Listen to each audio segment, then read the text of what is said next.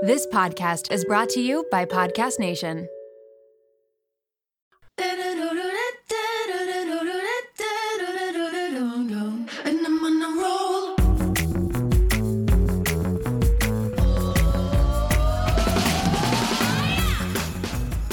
Welcome to the Mom Room podcast. My name is Renee Rena, and I am definitely the mom friend you have always wanted.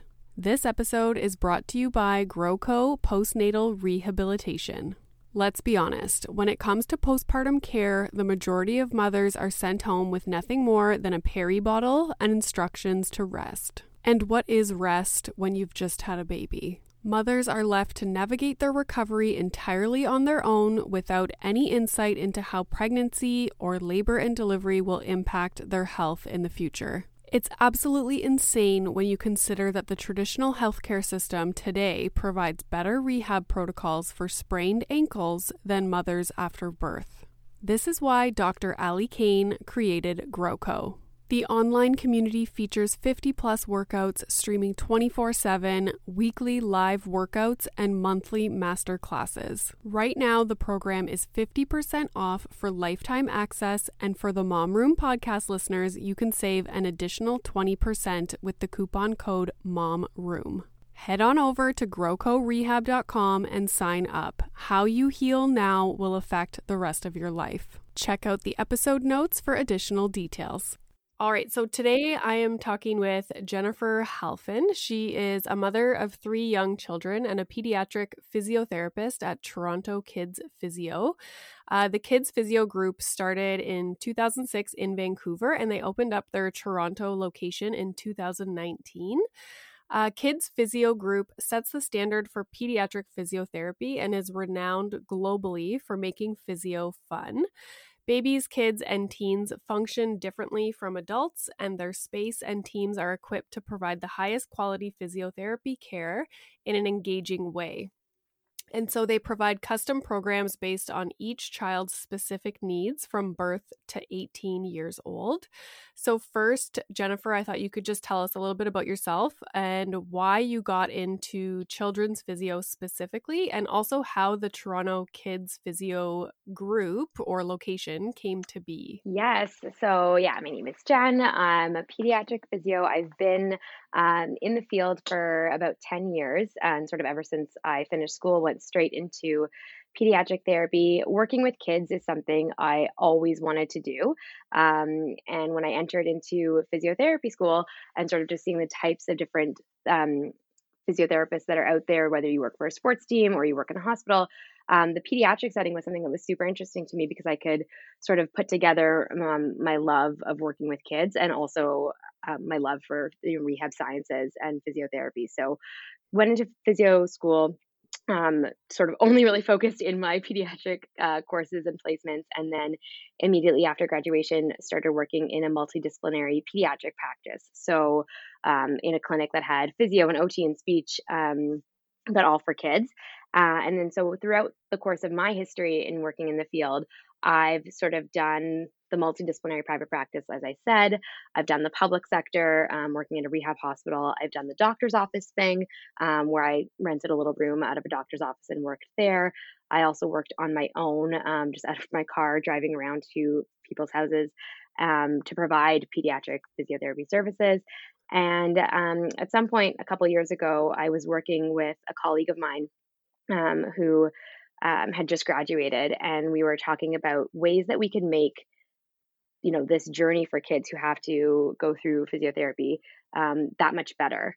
And in our research and sort of looking around what's out there, we came across Kids Physio Group primarily through their Instagram, and sort of saw this model that they made of just physio and just kids. And so obviously we had been working together at a multidisciplinary private practice, but this one was just physiotherapy, and the level of professionalism, creativeness, sort of all of the different things that they would provide by being able to just specialize in one area for kids really brought it up sort of that next level. And so fast forward through some back and forth with them and just getting to know them, my partner and colleague who is a few years younger than I, who doesn't have any commitments or kids, went out there to BC and worked for them for a year. And I said, okay, well, if you're only going there for a year, when you come back, like, let's do this here. Let's see if they're willing to franchise. And they were. And so I was just coming off of a 1-year contract in the public sector. She was coming off of her 1 year there, and we worked with them to open up in Toronto. And I just think it's such an incredible brand to be able to bring here. And it's also really nice to sort of be, on our own, starting this new business venture together as physiotherapists, when, business is not necessarily something that a physio is trained to do. But then having this huge supportive team back in BC behind us, sort of creating the systems and the processes that make our clinic run the way it runs and service the kids in the way that we do. So it's great. It's great. It is such a needed service. And I think, we were talking earlier and you mentioned people, sometimes they hear pediatric physiotherapy and it's like, well, what does that even mean? Like, why would a child go see a physiotherapist? So I thought maybe you could tell us, why people come to your clinic, like the different reasons that you would see children, and also kind of what a visit to your clinic would look like. Totally. So pediatric physio, it is just that. It's physiotherapy for anyone 0 to 18. I think the youngest kiddo that we've seen in our clinic was 5 weeks old, and obviously up until 18 or a little bit thereafter if our space is still appropriate for them. But basically, if you think about physiotherapy, we would see a child for any of the reasons that an adult would necessarily need physiotherapy for. So sprains, strains, things like that are typical. But we do it in a kid-friendly environment. So when my colleague was a competitive gymnast and she went to physiotherapy as a child, and she hated it. And it was like she was, with a whole bunch of adults in a very busy practice. It wasn't fun, and she never wanted to go back there.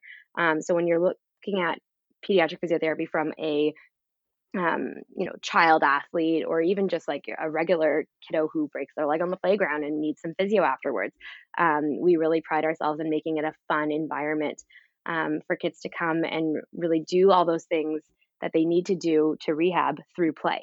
But of course, another huge part of what we do is working with babies. And so helping them to achieve their motor milestones, and empowering parents in order to understand how to play with your baby in such a way that promotes their development. So a huge cohort of kiddos that we work with are kiddos who maybe don't love tummy time or are sitting when they necessarily would be expected to within the ranges, or maybe aren't crawling or are a bum scooter or are delayed in their walking. So we work with those kiddos as well. And whether they're a bit behind just because they're a bit behind, and some kids are, or because they have either a genetic condition or they have special needs for a wide variety of reasons. So cerebral palsy or an injury of one other sort. So we see kiddos with documented diagnoses like those as well. Or even just your run-of-the-mill, let's say 4-year-old kiddo who has trouble keeping up with his friends on the playground. So we see those kiddos too. So it's a really quite a wide variety in terms of babies, kids, teens, whether they play on a sports team and have had a concussion, we'll see those kiddos too. So really just anything that you would need physio for as an adult, but also for a kid, but also for those children who may have some special needs as well. This episode is brought to you by Little Spoon. If you're like me, then the bane of your existence is thinking about what to feed your children, prepping food, going to the grocery store, all of the above. Who has the time? We are all so busy, and it's important to incorporate things into our life that keep our life as simple and convenient as possible. Little Spoon is one way to do just that. They deliver fresh, healthy meals and snacks straight to your door that your kid will love at every eating stage they are in. The baby blends are fresh, organic baby food from single ingredients to multi-textured purees to take the stress out of starting solids. They partner with Clean Label Project to test their blends for 400 plus contaminants, including heavy metals, so you know you're getting good stuff. The Biteables are finger food meals that are cut to size to promote easy self-feeding, and they are healthy, balanced, and free of artificial junk. The Little Spoon plates are toddler and big kid meals that are free of junk and they taste amazing. Even the pickiest eaters will love them. Think hidden veggie mac and cheese, chicken nuggets, and adventurous eats like pot stickers, gnocchi, and more. They also offer really fun things like puffs, they have smoothies, lunchers, and snacks. You quite literally never have to think about food again. It's just easy peasy. And did I mention this all comes right to your door? It is so flexible, so easy, and everything stores right in the fridge and freezer. The price is right, the quality is unmatched. You are going to love it and your kids are going to love it. It is just a huge win for your family. Simplify your kids' mealtime with 30% off your first order. Go to littlespoon.com/momroom and enter our code momroom at checkout to get 30% off your first Little Spoon order. Shout out to Claritin for supporting this episode of the Mom Room and providing me with samples. You know how a lot of people can't leave the house without a water bottle? It's like their emotional support water bottle. I am the exact same way with facial tissues. And that is because I have such bad allergies, specifically in my sinuses, to the point where I know I'm going to have to blow my nose multiple times in a day, and I cannot be out in public without my emotional support facial tissues. Luckily, for those of us who live with the symptoms of allergies, we can live Claritin Clear with Claritin D. Designed for serious allergy sufferers, Claritin D has 2 powerful ingredients in just one pill that relieve your allergy symptoms and decongest your nose so that you can breathe better. This double action combination of prescription strength allergy medicine and the best decongestant available relieves sneezing, a runny nose, itchy and watery eyes, an itchy nose and throat, and sinus congestion and pressure with ease. Now I know if I have a big event, maybe I'm going to a concert, going out for dinner, I don't want to be blowing my nose every 2 seconds. It's very unbecoming. And so I will take Claritin D and enjoy my evening. Ready to live life as if you don't have allergies? It's time to live Claritin Clear. Fast and powerful relief is just a quick trip away. Find Claritin D at the pharmacy counter or ask for Claritin D at your local pharmacy. You don't even need a prescription. Go to Claritin.com right now for a discount so you can live Claritin Clear. Use as directed. And so I thought talking about motor milestones would be amazing because I don't even know how, but this topic came up on my Instagram recently. And I, just looking through my messages, I can see that parents are so concerned about milestones when it comes to their child. Yes. So I have an episode about, speech development. So that's like a whole other thing. But when it comes to motor milestones, and I can relate to this topic because Milo was behind in everything. And I say behind only because, I was really close with 2 of my friends who had children at the exact same time as me. And he could not do what they were doing, like throughout, that first year. Like he was slow to lift his head. He was slow to sit up. He was slow to crawl. He was slow to walk. But I never really paid much, I didn't compare too much and I didn't stress about it. But I know a lot of parents do because I think they see, like a statistic online or, a specific age that your child should be doing this by this age. And that's not always the case. And I know it's better to look at it as a range, like kids will lift their head between this and that. So I thought we could talk a little bit about, those very common motor milestones and the range. The ranges for sure. And I think that's the biggest thing that we try and drive home to parents too. I'm a mom myself. I've got 3 kids. They are currently 6, 4, and 14 months. So I definitely have the perspective of a physio and can talk through the milestones like that. But also, my mom first hat comes on sometimes in terms of having that experience of all, the mom groups and chatting about milestones when it comes to comparing your kiddos with others. Spoiler alert, my oldest son only belly crawled and he never did the classic, 4-point hands and knees. And I was like, oh my gosh, you're the child of a pediatric physiotherapist and you're not crawling on your hands and knees.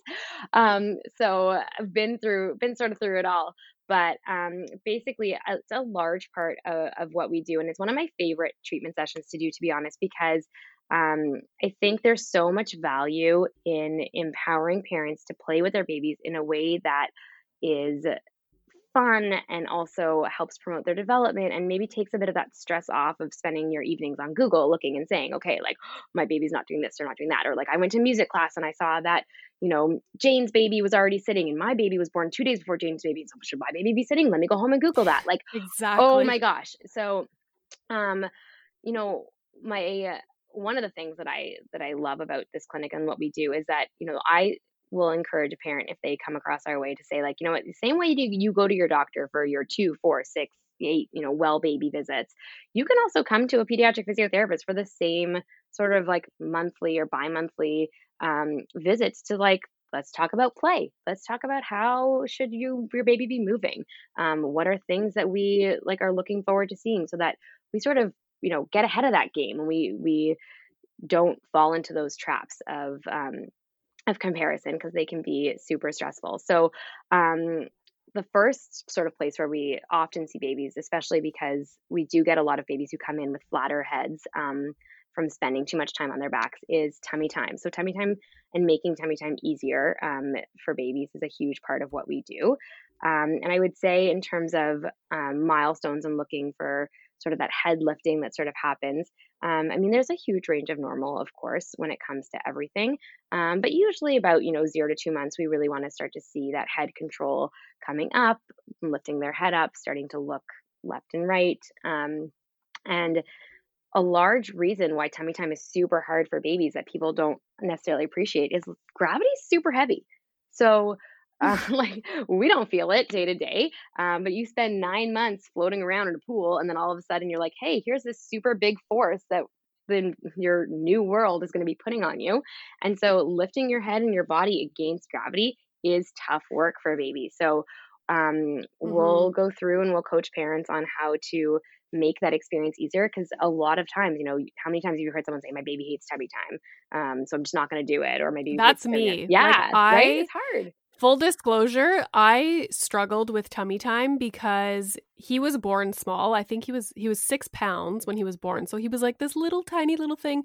And I would put him on his belly and he would be like face down, like beet red face, like straining and stressing. And I was like, oh my God, like I felt bad putting him on Yeah. his tummy.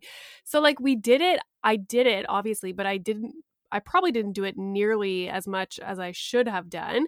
And something that I found that helped was I have like one of the yoga bolster Yes. pillows. Oh, that's my So favorite. I would lay him, I would lay him on that so that he wasn't like, face down into the floor, but he was kind of propped up, which Hmm. kind of calmed my stress. But I can totally understand why parents don't love tummy time sometimes. Yeah, no, and that, honestly, you hit the nail on the head because that's exactly a lot of what we do, is helping with that angle against gravity, which is exactly what you're doing with that yoga bolster. And so it's the same principle. They sell those tummy time pillows. You could do it with a breastfeeding pillow. You could do it with yoga bolster. You can even do it on a yoga ball is one of my other favorite ways to do it. But anything that sort of props baby up at like a 45-degree angle or more, like against gravity.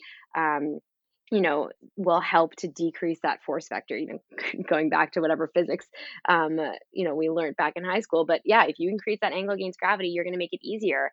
And why not make it easier? We don't go to the gym and start doing push-ups on our feet and hands the first time you ever go to the gym, right? You'll do it on your knees, or like Yeah. even better, you'll do it against the wall. So let's afford babies the same compensation. And then in that same vein, I think a large part of what we underestimate, and which is hard to do, and I know you've talked about before, is entertaining them. So whether they're toddlers or babies, they need entertainment. And as adults, that's sometimes a hard thing for us to do because how do you entertain someone who maybe can't really see more than a foot in front of their face at this stage? But the same way that you and I would go to the gym and put in a podcast or put in music or talk to a friend or watch TV, they need that same distraction. This is hard work for them. It's a workout. So the Mm. combination of making sure that they have the appropriate support and decreasing that angle against gravity, making sure their shoulders and arms are in the right position, and then making sure they've got the proper stimulation in terms of engagement of their environment. Combining all that together to make it something that where you're not just putting your baby there going, oh my God, they're red in the face, they're having a hard time, maybe I should just stop this. And instead of giving the parents the tools and saying, hey, here's a way that we can make it easier.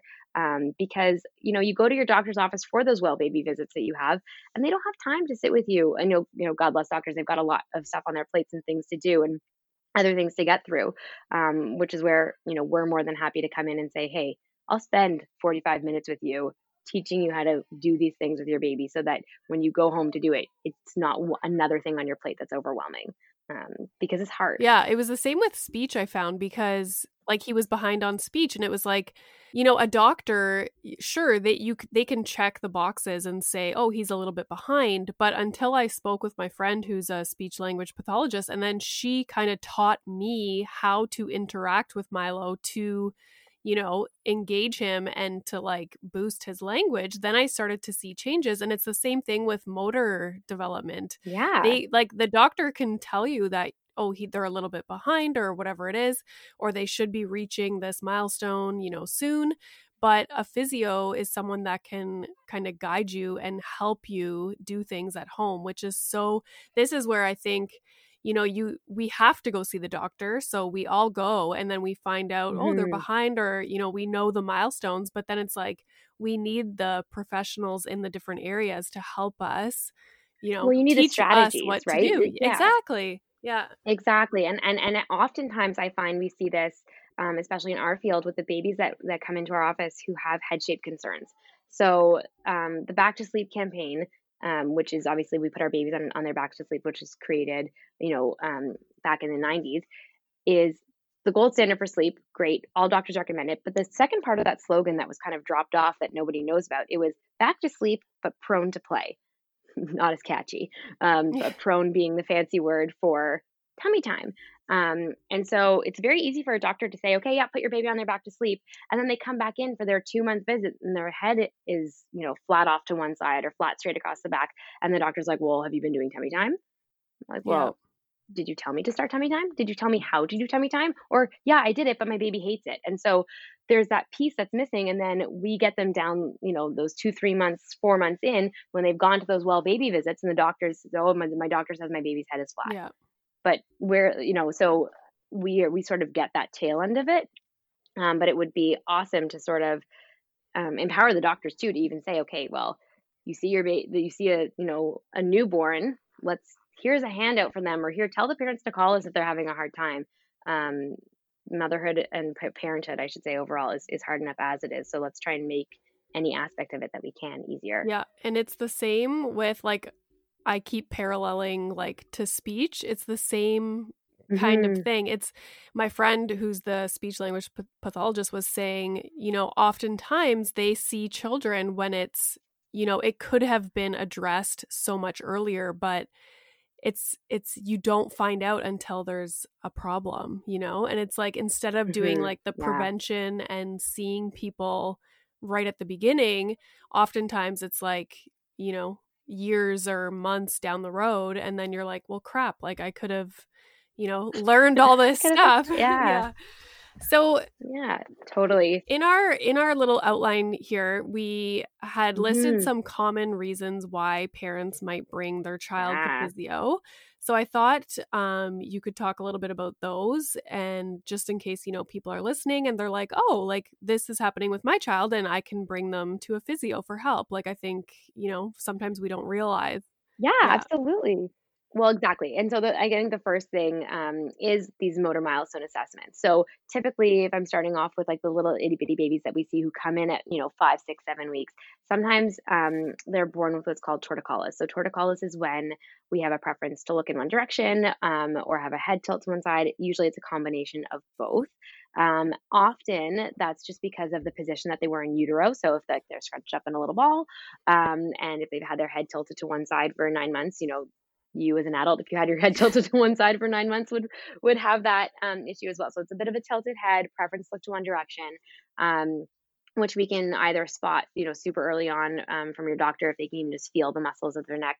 Sometimes they can feel a little bump there, like a little knot, or otherwise it manifests itself in sort of this plagiocephaly, which is the baby flathead. When you have a preference to look to one side, a baby's head will actually get flatter on that side.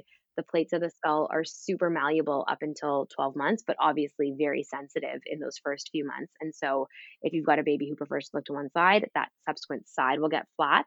And then it ends up being a challenge to get them to look the other direction too, because if they're sort of like, if you imagine a deflated soccer ball, it's going to always want to stay to that side. So you've got muscles that, are already tight in one direction because they prefer to look there. Then you've got this head shape to work over.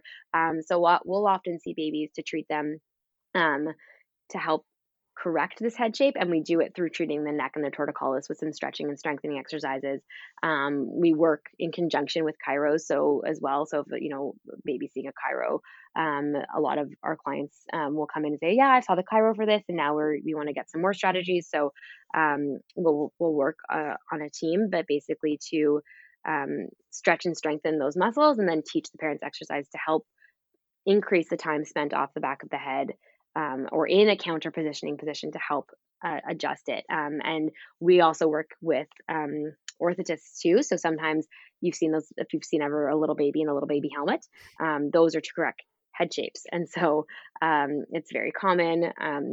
It's something that there used to be sort of stigma around, and I think more and more people are realizing that it's, super easy thing to treat. We have the power to do it either through traditional therapy methods, and if we can't, then we will employ sort of these baby helmets, which can be super cute and designed in really fun ways. But the challenges that come with that, and the challenges with tummy time, is a large part of what we treat. And then as the kiddos get older, working through them with acquiring their ability to roll, ability to sit, ability to crawl.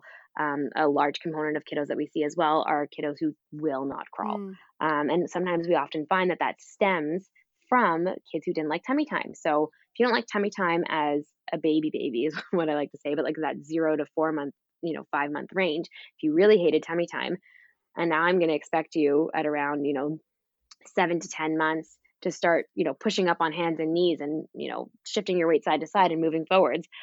That's going to be a hard thing to do if you never liked putting weight through your hands and knees before. Yeah. So working through those milestones, and then progressing on to the late walkers. So again, I'm talking about all kiddos now who are otherwise typically developing and don't have a diagnosis of anything else that might explain what's going on. Because of course we work with those kiddos as well who come with documented diagnosis from birth, or who are under investigation for other diagnosis, whether it be, like I was saying before, cerebral palsy, a genetic disorder, autism spectrum. We work with all those kiddos as well. But when it comes to a typically developing or toddler or baby, we sort of carry them through these milestones that, you're right, like if there is a delay for any reason, if they're not pulling up to standing or not wanting to explore cruising or walking, we'll see them too to help them develop the balance and the stability that they need to get them to the next step. I actually also often find around this time of year when like school starts, or September, October, and kiddos are entering daycare, and if you've gotten yourself into a daycare where they're like, okay, they can start, but they need to be walking. We get a bunch of people that come in just who their babies are on the cusp of walking, and they just need that extra push to get through to that next level so that they're more independent for daycare. So we actually get a couple of those as well. And then going through childhood, typical things that we will work with too are toe walkers. So it's very typical for a child to explore walking up on their toes, go up, go down, take a few steps on their toes, go down. But if walking on tiptoes becomes the majority of their day, and it's difficult for them to come back down, that's definitely a type of kiddo that we'll see. We see children who walk with their feet, sort of facing in or facing out. So any sort of gait abnormalities is something that we'll see as we get more into the kiddo years. And again, any sort of breaks or strains, or, fell down, broke my arm, and I need a couple exercises for that, we'll see those as well. But another group of my favorite kiddos to work with would be kiddos who are having trouble with their playground skills. So this is kind of stemming off of our motor milestones that we have as babies. Well, once we sort of we've got the tummy time, and then the sitting and the rolling and the crawling and the walking. And once kiddos start to walk, we kind of shut down our brains in terms of motor milestones. We don't really think about Yeah. the next range of what comes next. Like, when do kids jump, and when do they hop, and when can they stand on one foot? And then with that is like playground skills. Can they climb up on the ladder? Can they do the monkey bars? Can they go down the slide? And so we'll see some kiddos as they're entering those school years, and they want to keep up with their friends on the playground. And working on those playground skills. So we'll do that as well. And then, of course, as I mentioned before, anyone with a documented diagnosis, or even an undocumented diagnosis, who are going through the investigation process, if they have challenges with balance, stability, motor planning, just even generally knowing where their body is in space, which can be a huge factor for when we're trying to work on, tripping and falling and balance. We'll work with those kiddos as well. And then we are also a concussion management certified clinic. So we will help work with hockey teams, not these days because there's no hockey teams that are running, but hockey, baseball, basketball, you name the sport. We are a complete concussion management, which is a company, but we're certified through them as a clinic, and we either can treat kids post-concussion, because a child post-concussion looks very different than an adult post-concussion. And we're also certified to do baseline testing for these kiddos as well, to make sure that they can have a safe return to sport. My husband and I both turn the big 40 next year, and we have been thinking a lot about our long-term health. We want to get smarter about our health, make better choices, but also not feel overwhelmed trying to separate fact from fiction. There is so much information out there, and it can be hard to figure out what applies to you, what is right, and what is wrong. Well, let me introduce you to the Zoe Science and Nutrition podcast. With the help of world-leading scientists, they help you make smarter health choices every week. Don't just take my word for it. Naomi's Apple review says Zoe Science and Nutrition is super easy to consume, even if you don't understand the science, with loads of actionable tips, a great mix of guests, and interesting cutting-edge science. You can't go wrong with a weekly podcast where world-leading scientists explain how their own research could improve your health. If you're ready to join millions of others like Naomi transforming their health, then search for Zoe Science and Nutrition wherever you listen to podcasts. This episode is brought to you by Lola V. Lola V is an award-winning hair care line by none other than Jennifer Aniston. They offer clean, plant-powered products for every hair type and texture. I just did my whole hair care routine with all the products the other night, and I am obsessed. Along with incredible shampoo and conditioner, they have an intensive repair treatment that you can use once a week. They also have a lightweight hair oil. There's a leave-in treatment, and there's also a glossing detangler, which I need because lately I want to do my hair in like a slicked back look, but my hair's too frizzy. Get 15% off Lola V with the code MOMROOM at www.lolav.com/momroom, and Lola V is LOLAVIE. For the motor milestones, I was wondering, do you have any clear-cut, because I know people are going to want to know this, clear-cut ranges? So just for the major ones, like lifting head, sitting up, crawling, walking, do you have clear-cut ranges? I do. And I will share them with you. However, my big thing that I will say, as I stare at my presentation notes, because I also give presentations on this, and my favorite part of this is the fact that next to each one of these ages, which I will share, is the word ish. It says 2 months-ish, 3 more months-ish. So everything is like around that time, because it is a range, but it's also about the progress. And so, coming back to what you're saying, like, the milestones, of course, but the most important thing for us is the inch stones. So the little progress within the skill that contributes to the development of the skill overall. So I'll go through it and give you sort of examples of what I mean in between. So, around 2 months-ish, we want to see that they've got that head control when they're on their tummy, that they're able to lift their head to about like 45 degrees, look to head side to side. And then as we get into the 3 to 4 month range is when we typically see they're propping more on their elbows, they're extending up, they're lifting their head maybe to that 90 degrees side, and they start bringing toys to their mouth.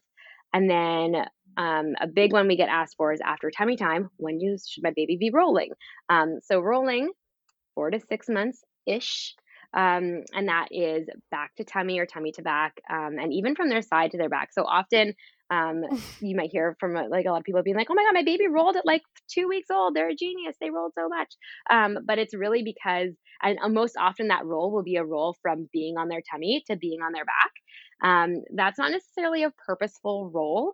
That's usually, I've lifted my head up super high, great job. I've looked to the side, and now the weight of my head has just carried my body back onto my back. So that's not necessarily a true roll. So the true, like intentional, I see something, I want something, I'm gonna go get it type roll, is usually from their back to their tummy, and that's 4 to 6 months-ish.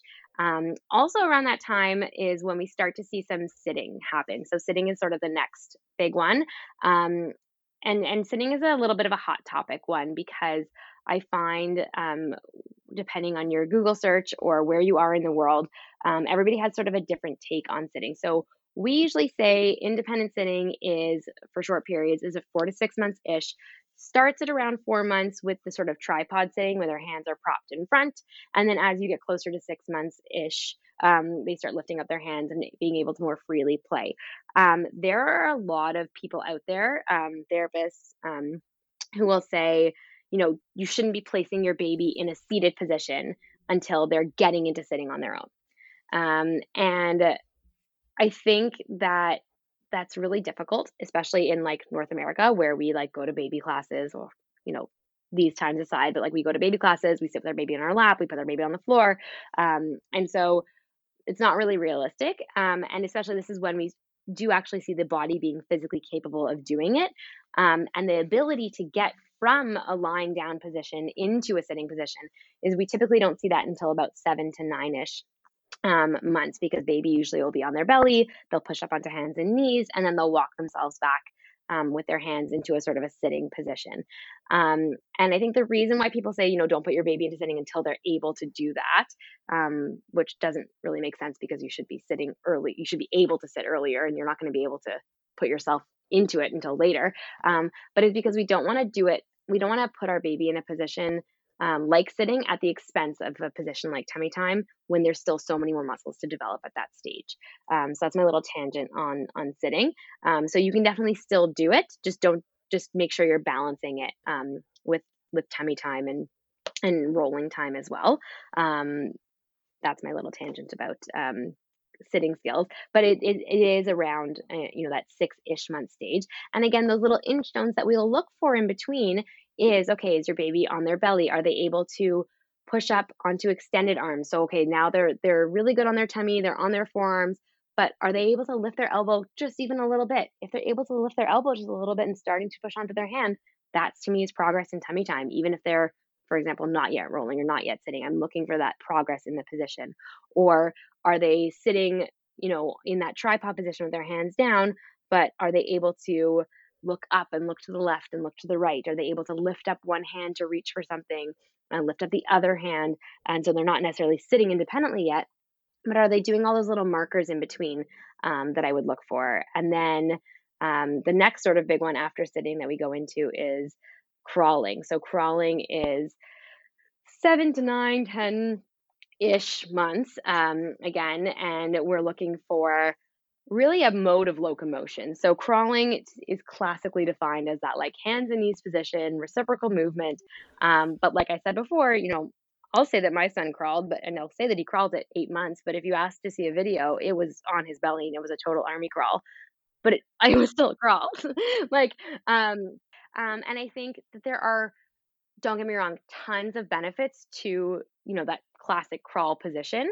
But babies are also super energy efficient. Mm-hmm. So often we'll get parents in here and they say like, oh, they're just being lazy. They don't want to do it. And I'm like, yeah, you know what? They could be lazy, or it's also freaking hard. It's a tough skill to do.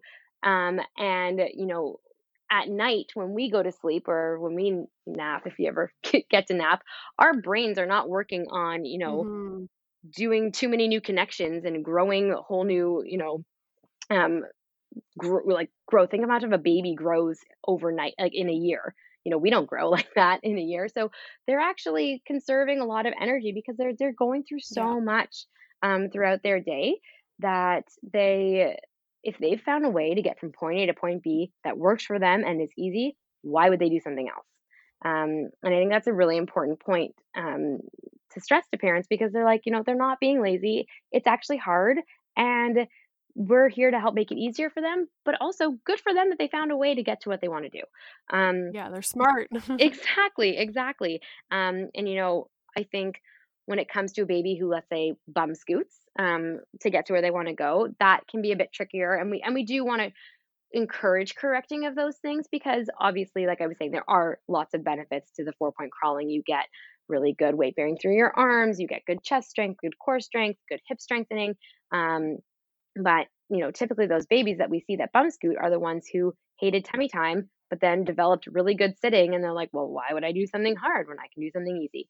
And so it's okay if your baby bum scoots because they've got their way to get from point A to point B. We'll work on all those other things like upper extremity weight bearing, core strength, and hip strength through other activities. And eventually, at some point, they will crawl. And it's important. I don't think parents think about, just listening to you talk there. I don't think parents think about what the child is gaining from doing these Mm, things, like these movements, like you were saying, the crawling and like the muscle development in the arms and all that. Like, I honestly think most parents are just like, well, kids need to learn to crawl, and my kid is delayed, or oh, look, they're crawling. But like, what is crawling doing for right. them outside of just getting them from point A to point B? Like, it's interesting to think about the actual muscle development and strengthening, like that aspect of it, which I don't think people think about. Yeah, no, and that's again, like people think like what's physio for babies? And they're like, yeah, like babies have muscles too. And it's a huge eye opener, especially when it comes to development and learning. Like, there was a study, I forget, I know you love studies, so we could find it for you.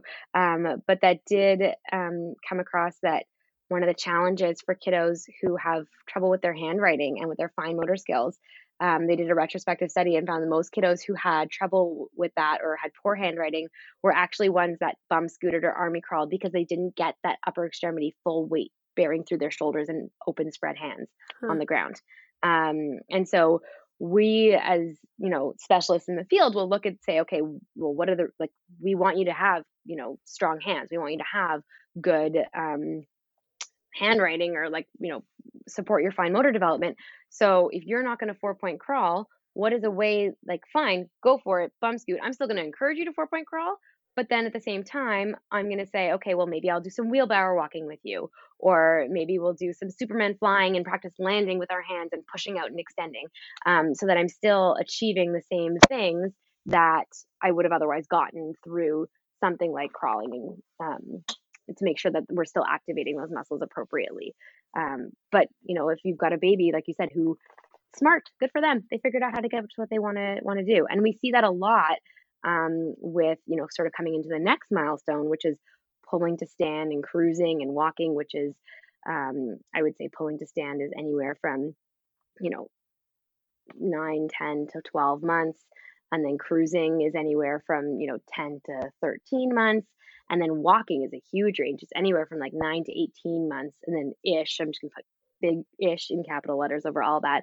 And so with walking being anywhere from 9 to 18 months, if you've got a kiddo who's super speedy at cruising and can scale the walls and scale all the furniture, why would they let go of support Yeah.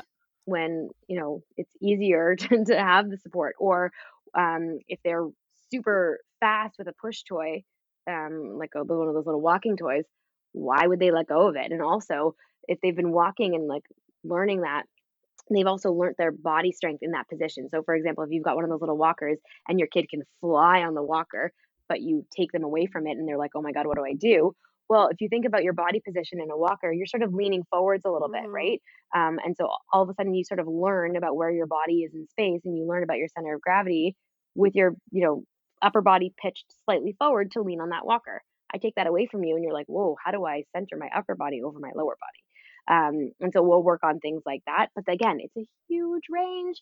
And walking is definitely, I find, the most competitive milestone out Yeah, there. for sure. I hear from parents all the time about, motor development milestones. And I always tell them, like, Milo was behind in everything and Well, he's it's a doing great, great. yeah, Like, it's not it's like there's the range, right. right? And it's so easy to compare to other kids. But because there's this massive range in when they reach all these things, like you said, like, the baby that was born on the same day as your child might be an early Right. walker, and then yours is a late walker. There's going to be a huge variability between when kids do things.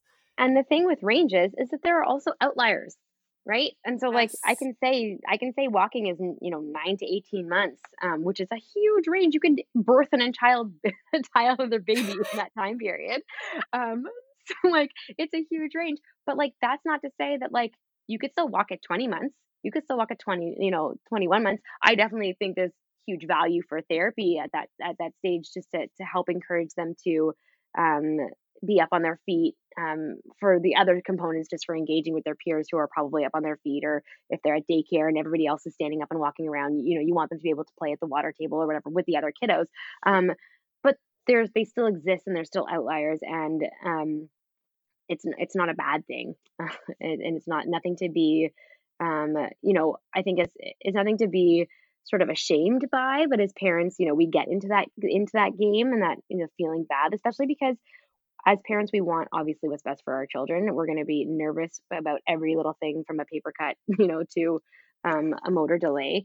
And so I think that also cycles back to a large part of what I love to do is just empowering parents to educate them on that. Like, hearing you say like, oh yeah, like I didn't think about like the muscles that a baby would need. I'm like, well, like love that I was able to teach you that, because Yeah. now like, you know, if you have, a challenge with Milo or something, it helps you like break it down a little bit more so you can feel like you're better equipped to support him, which then in turn as a mom makes you feel a million times better. Yeah, and when you were talking about the like the handwriting study, it also made me think, just because I've thought so much about speech, the same kind of thing happens. It's like when you have a delay or you don't do certain things at a really young age, it trickles into other things as they get older. So for speech, it can be things like, self-esteem or social skills, things like that. So it's interesting that it kind of is the same thing when it comes to motor skills, like handwriting or, fine motor Mm, tasks. It's it's yeah. super interesting because I think, as you said, it's like we reach this milestone, and even if it's late, we're just like, oh, okay, like they got it now, everything's fine. But like it can actually delay other things moving forward. So if if a child is delayed in walking, oh, and I want to tell people before I forget that her Instagram, or like the clinic's Instagram account, I'm going to put in the episode notes, and they have awesome videos for, showing you how to engage with your child, like to kind of promote these motor skills, I guess. Yeah, so definitely check those out. Well, I've sort of turned my daughter into an Instagram star. You have Milo can be the TikTok star, and Emily can Yeah. be the Instagram story, the IGTV star, because she was um 7 or 8 months at the start of sort of lockdown. And here I was with this new business saying, okay, well, I've had to let go of my staff. It's just me and my partner now. We're trying this virtual therapy. How can I make sure that I stay, one, connected to like our community that we've built up, but two, still feel like I'm providing value. And she was in this great sort of developmental window where lots of things were going to start to happen. So I just was like, hey, let's just film what we're working on with you now these days. And so, yeah, she's 14 months. My latest one that I just posted is my favorite therapy slogan, which is stability before mobility. Because people think that, your baby just one day will pick up and walk, but you have to be able to stand independently before you can actually walk independently. Right. Because if you can't stand, you don't have that balance. So she does a little cute dance in it. It's fun. But yeah, you can definitely go check those out. And I'll often even say to my clients that I see, I'm like, you know what, I actually just filmed something on this. So head over to Instagram and check it out. Because she's the perfect little Yeah, demo. it's so helpful. Yeah, you know what? I love that. Yeah, it's been fun to film those with her. I'm waiting for her now. So we did the stability before mobility, and we've got a couple steps going. So I feel like her fans are waiting for her to walk Like now. eagerly waiting. She's got fans. Yeah, like, oh, I wonder when the walk is gonna happen. But all that to say, so she's actually 14 months today. And so again, talking about ranges and milestones, like she's my latest walker. So like I said, I have 3 kids. My 2 older boys walked at 13 months and 12 months. Respectively, and then she's my latest walker at 14 months. Hmm. And late in air quotes, she's the latest of the 3 of them. So again, every kid is different, which is like another huge thing that we talk about here about how you can have twins. I've got a mom that I work with who has twins, and one is already walking, one is not. So Yeah. every child is different. Talk about being born on the same day, like that's born on the same day. That's the same Yeah. everything, and they're still so different. So, but yeah, so she's the latest of the 3. I don't know when she's going to walk, but she's showing me all the inch stones and precursor skills that I need. So, would I, love for her to walk, because I'm like, oh my gosh, I, can work with you at home all the time, and you should be up on your way, and I've given you all the skills, but she's going to do it in her own time. And she's also not, she's showing me like I said, all the precursor skills that she needs, and she'll do it at Yeah, some point. exactly. So for older kids, like we talked a lot about young kids up to walking age. For kids that are a little bit older, and this is of interest to me because we take Milo to the playground a lot. You had on our outline here tips for playground safety. And to be honest, when I bring Milo to the park, I'm like, who designs these parks? Like, this is so dangerous. Like, you know what I mean? Like, and he wants to Yeah. get going on all these things. And I'm a little bit like apprehensive about it. But so what are I'm super curious, like playground safety tips for kids? Yes, yes. So this is loaded. This is a good topic, because often I find, you know, playground. I mean, again, COVID aside, they're such a great place to explore our gross motor skills. But as parents, especially, um, you know, with our first children, seeing them go off and go, oh my God, like they could fall through that hole over there. They're gonna trip over Yes. that. And then like that, the sort of, I'm not a helicopter parent, but like I'm gonna make sure they like that I'm gonna go behind them on everything. And so it is such a hard balance to find in terms of giving them the freedom to explore, but also making sure they're safe. And so my biggest thing that I would recommend is we have to try and let them do some of the things in a supervised way. So our cautiousness sometimes can reflect onto them. Um, and if they see that we're anxious or worried about something in the playground, we just want to make sure that we're not projecting that onto them and having them be cautious and anxious about it, because at the end of the day, that's the way that kids grow and learn and progress through these older stages, as 2, 3, 4, is by trial and error, and is by attempting these things, and they learn through doing. And so my tips for playground safety would be, yeah, get up on that playground structure if you can fit with them, but let them do it. Just guide them in a way where if they're going to, let's say, fall, you see a fall coming. If you can do sort of a quick analysis in your head is, can I fall with them? Can I help them to learn to put their hand out to protect? Can I, somehow, make this as safe as possible, that we're not, having to go to the hospital, but also that I'm not just catching them every single time they may fall. Because if you catch them every time they fall, they're not going to learn to put their hands out, or their core muscles aren't going to learn to contract in the opposite direction to pull themselves back up if they lose their balance. So, you can often find me up there on the playground structure with them, trying to make sure that they're doing it in a safe way. But if I see that they might stumble, I might let them stumble, because I want that actual motion of the feet stumbling one in front Yeah. of the other, so that they learn those movements. We can. I even cycle that back to, when I'd say I'm teaching a baby to learn to sit. If a baby's going to sit and lean over and they're going to fall over, you can maybe catch them right before they hit the ground.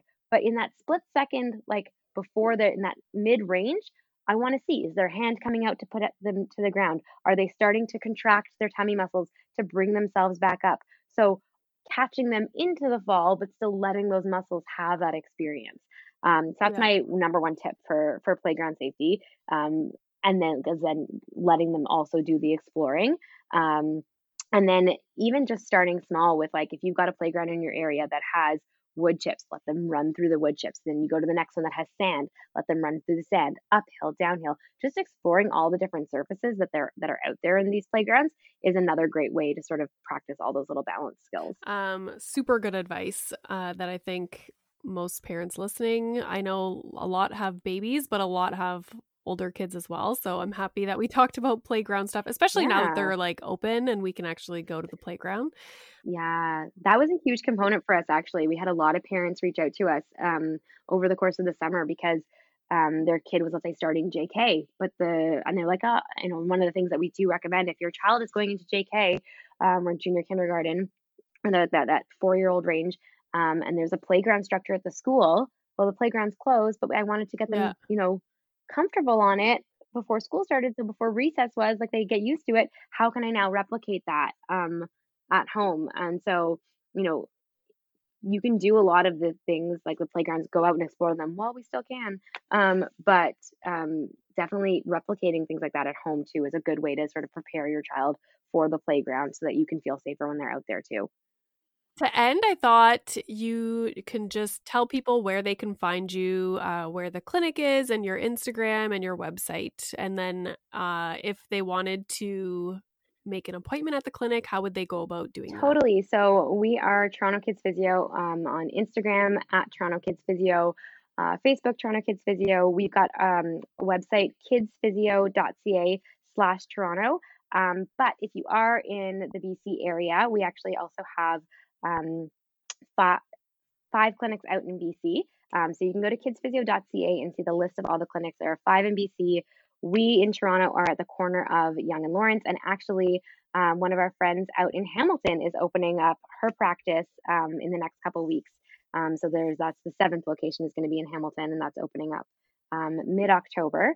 But me specifically, Nice. we're at the corner of Yonge and Lawrence, right above the subway, right in Midtown Toronto. You can reach out to us over DM on Instagram. You can send an email to toronto@kidsphysio.ca. Or if you go to our website, we also do have online booking. So if you want to make an appointment, our contact information is on the website, but we also do have online booking as well.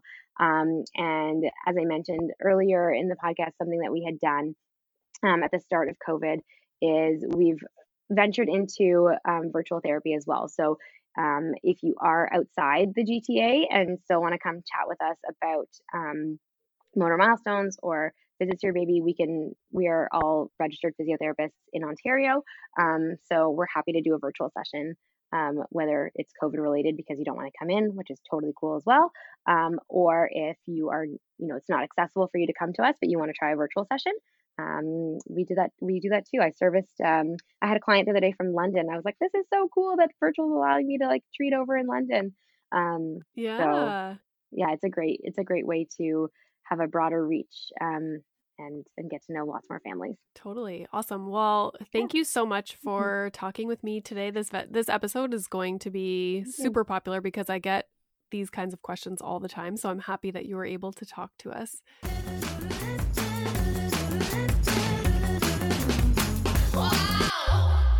Are you looking for a podcast that'll make you laugh? You came to the wrong place. That's not us. That's not us. Well, it is. We are a husband and wife who chat about raw, real relationship topics. Like sex. Like money. Like marriage and kids. But we're not afraid to talk about how your newborn baby probably isn't as cute as you think it is. If you're in need of entertainment while you're driving to work, because that sucks, we can join you in the suckage, kind of like being in your ear. Not physically. So if you want to laugh, Come check us out. Brought to you by the Laughing Couple Podcast.